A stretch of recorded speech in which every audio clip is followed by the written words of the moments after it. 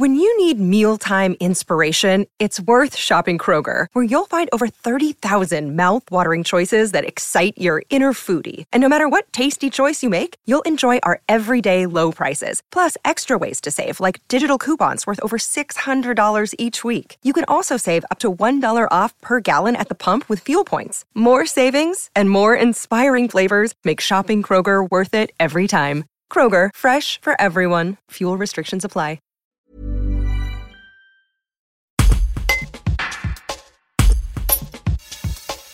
Dès l'âge de 6 ans, le Villeneuvois Clovis Laval a connu le harcèlement et l'homophobie.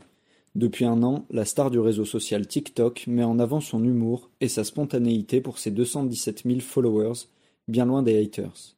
Il nous parle du harcèlement et de la manière dont il a réussi à s'en détacher.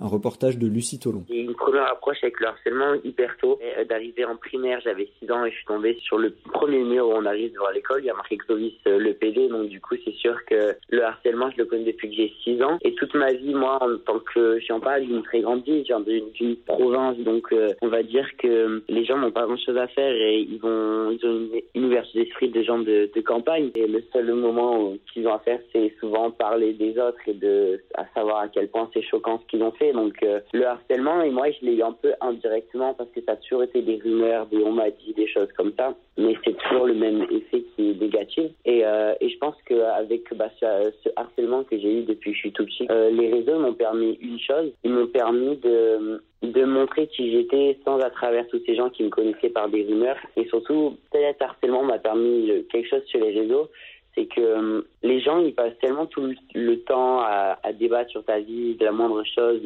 de même te parler sur toi, du harcèlement, quoi, à ne jamais te lâcher, qu'au final, arriver sur les réseaux, et je pouvais peut-être avoir un point de vue négatif ou quelque chose qui n'aime pas qui je suis ou qu'est-ce que je fais, ça me touche pas, ça me touche plus. Enfin, je sais comment m'affirmer comme je suis et pas comme les autres voudraient être, vu que j'ai réussi à surmonter ce harcèlement. Et moi, après, j'ai la chance aujourd'hui sur les réseaux d'avoir une communauté qui est hyper positive, donc j'ai pas souvent de messages négatifs ni de harcèlement, mais je sais que je prends quand même du temps pour en parler parce que c'est quelque chose qui est important, parce que quand on est seul, quand on est jeune, même le collège, le lycée, ils disent mettre des choses en place, mais c'est pas forcément des choses qui nous servent, parce que nous, en tout cas moi, j'aurais aimé quelqu'un qui me parle de lui, comme comment ça s'est passé, comment il s'en est sorti et comment ça va aujourd'hui. Et c'est pour ça que moi aujourd'hui sur les réseaux je réponds en disant que tout va bien, parce qu'au final c'est peut-être compliqué, mais c'est quelque chose qui est largement surmontable